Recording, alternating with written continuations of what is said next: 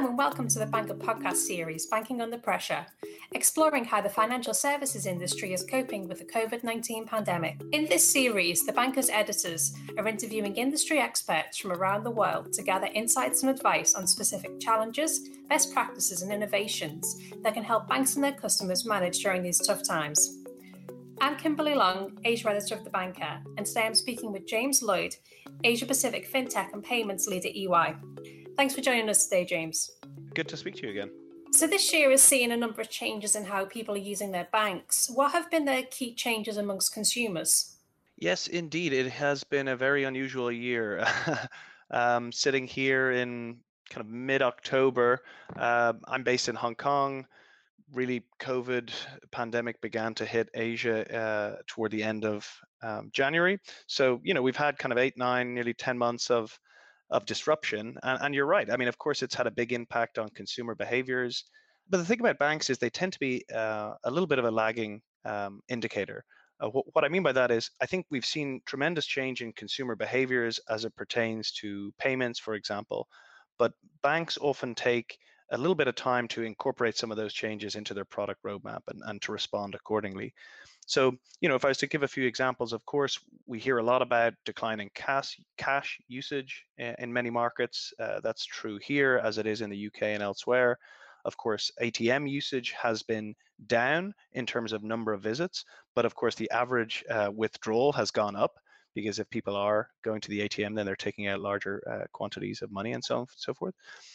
So there have been these kind of consumer behavioral changes on the finance and financial services side, but as I say, it's taken a little bit of time for some of the banks and indeed some of the fintechs to respond. So I think that lagging indicator approach we'll see next year, we'll begin to see perhaps the results of some of that acceleration of digital financial services, digitization and so on.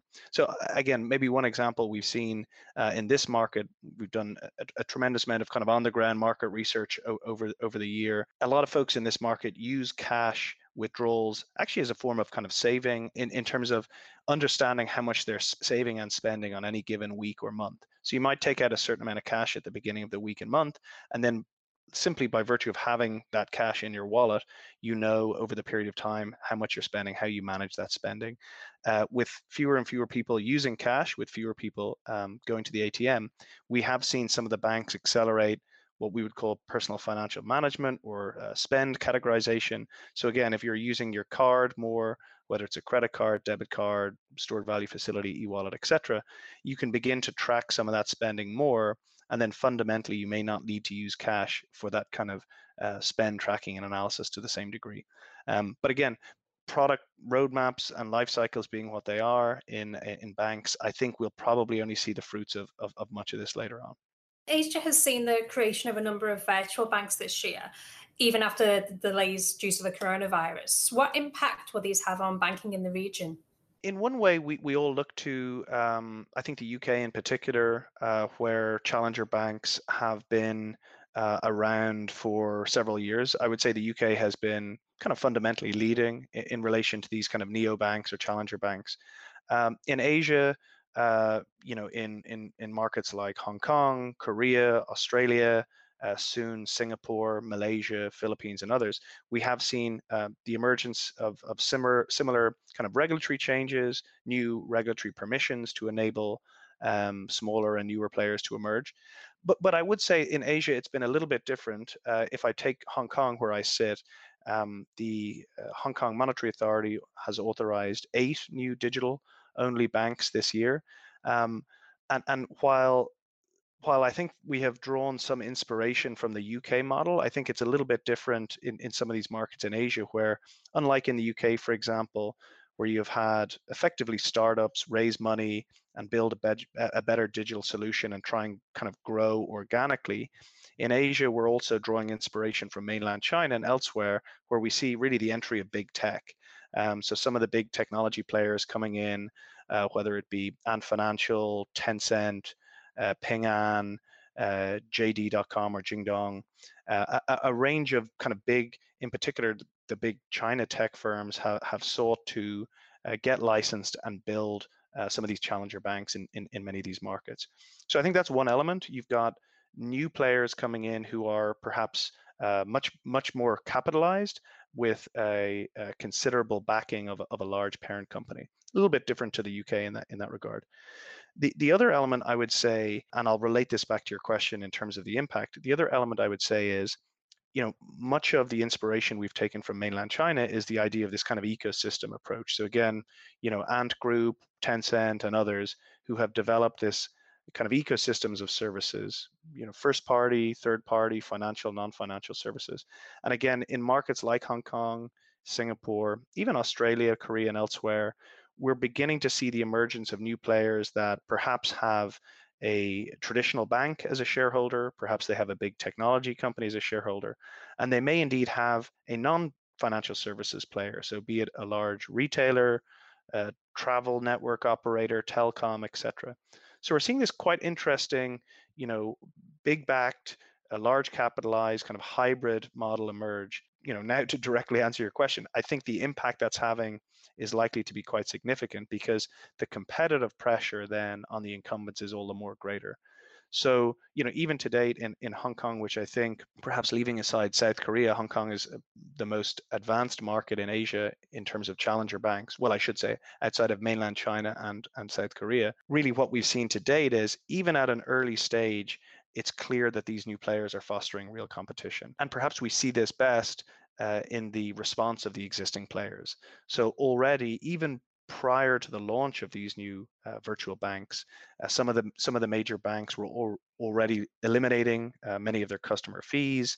They're accelerating digital partnerships and other initiatives, and even frankly, some are seeking to slow the growth of the virtual banks.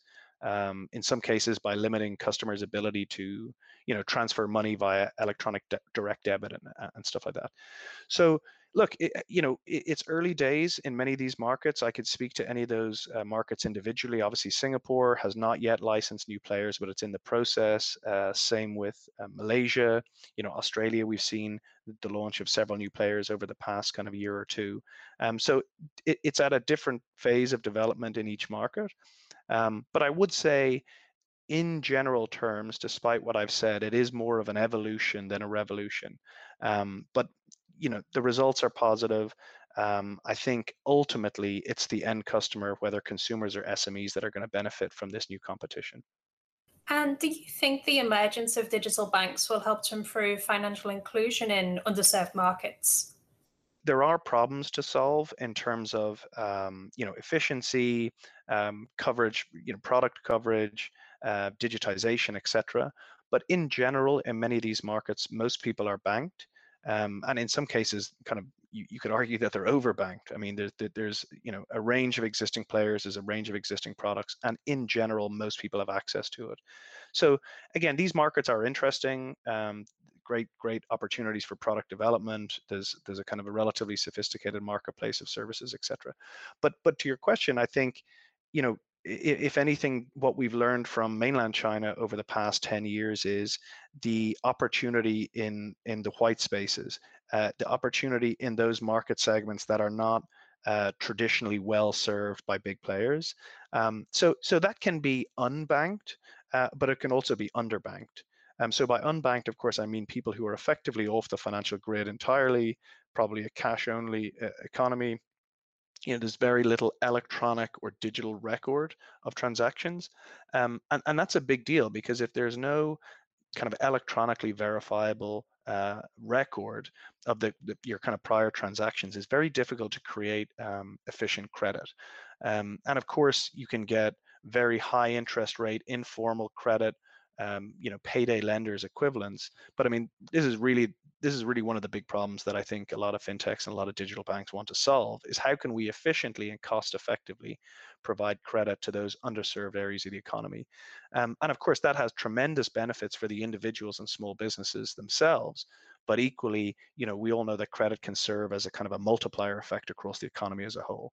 So while the opportunity is great, and again, World Bank IFC would have a lot of very useful statistics in terms of the proportion of unbanked or underbanked in markets like mainland China, which has actually made tremendous progress, in markets like Indonesia, India and elsewhere.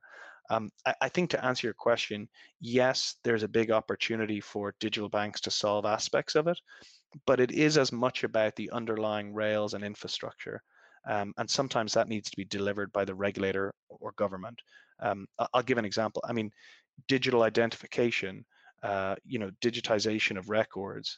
As I said, the creation of credit is heavily dependent on kind of digital transaction histories and so on and so forth. So, look, the opportunity is great.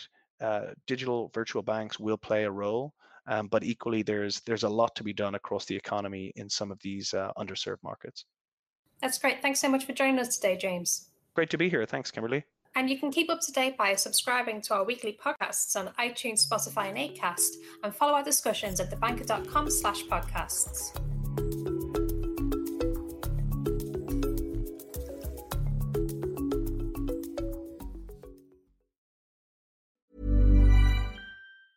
Support for this podcast and the following message come from Corient. Corient provides wealth management services centered around you. As one of the largest integrated fee-only registered investment advisors in the U.S., Corient has experienced teams who can craft custom solutions designed to help you reach your financial goals, no matter how complex. Real wealth requires real solutions. Connect with a wealth advisor today at Corient.com. That's Corient.com. Here at Bellingcat, we get to the bottom of things. From a global crisis to an underreported event, we find the facts using publicly available tools and resources, uncovering what is hidden on and below the surface.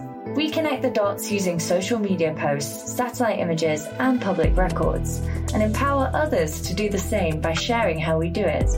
The ability to do so is only made possible by our readers, supporters, and community members. Care to join us? Learn how at bellingcat.com.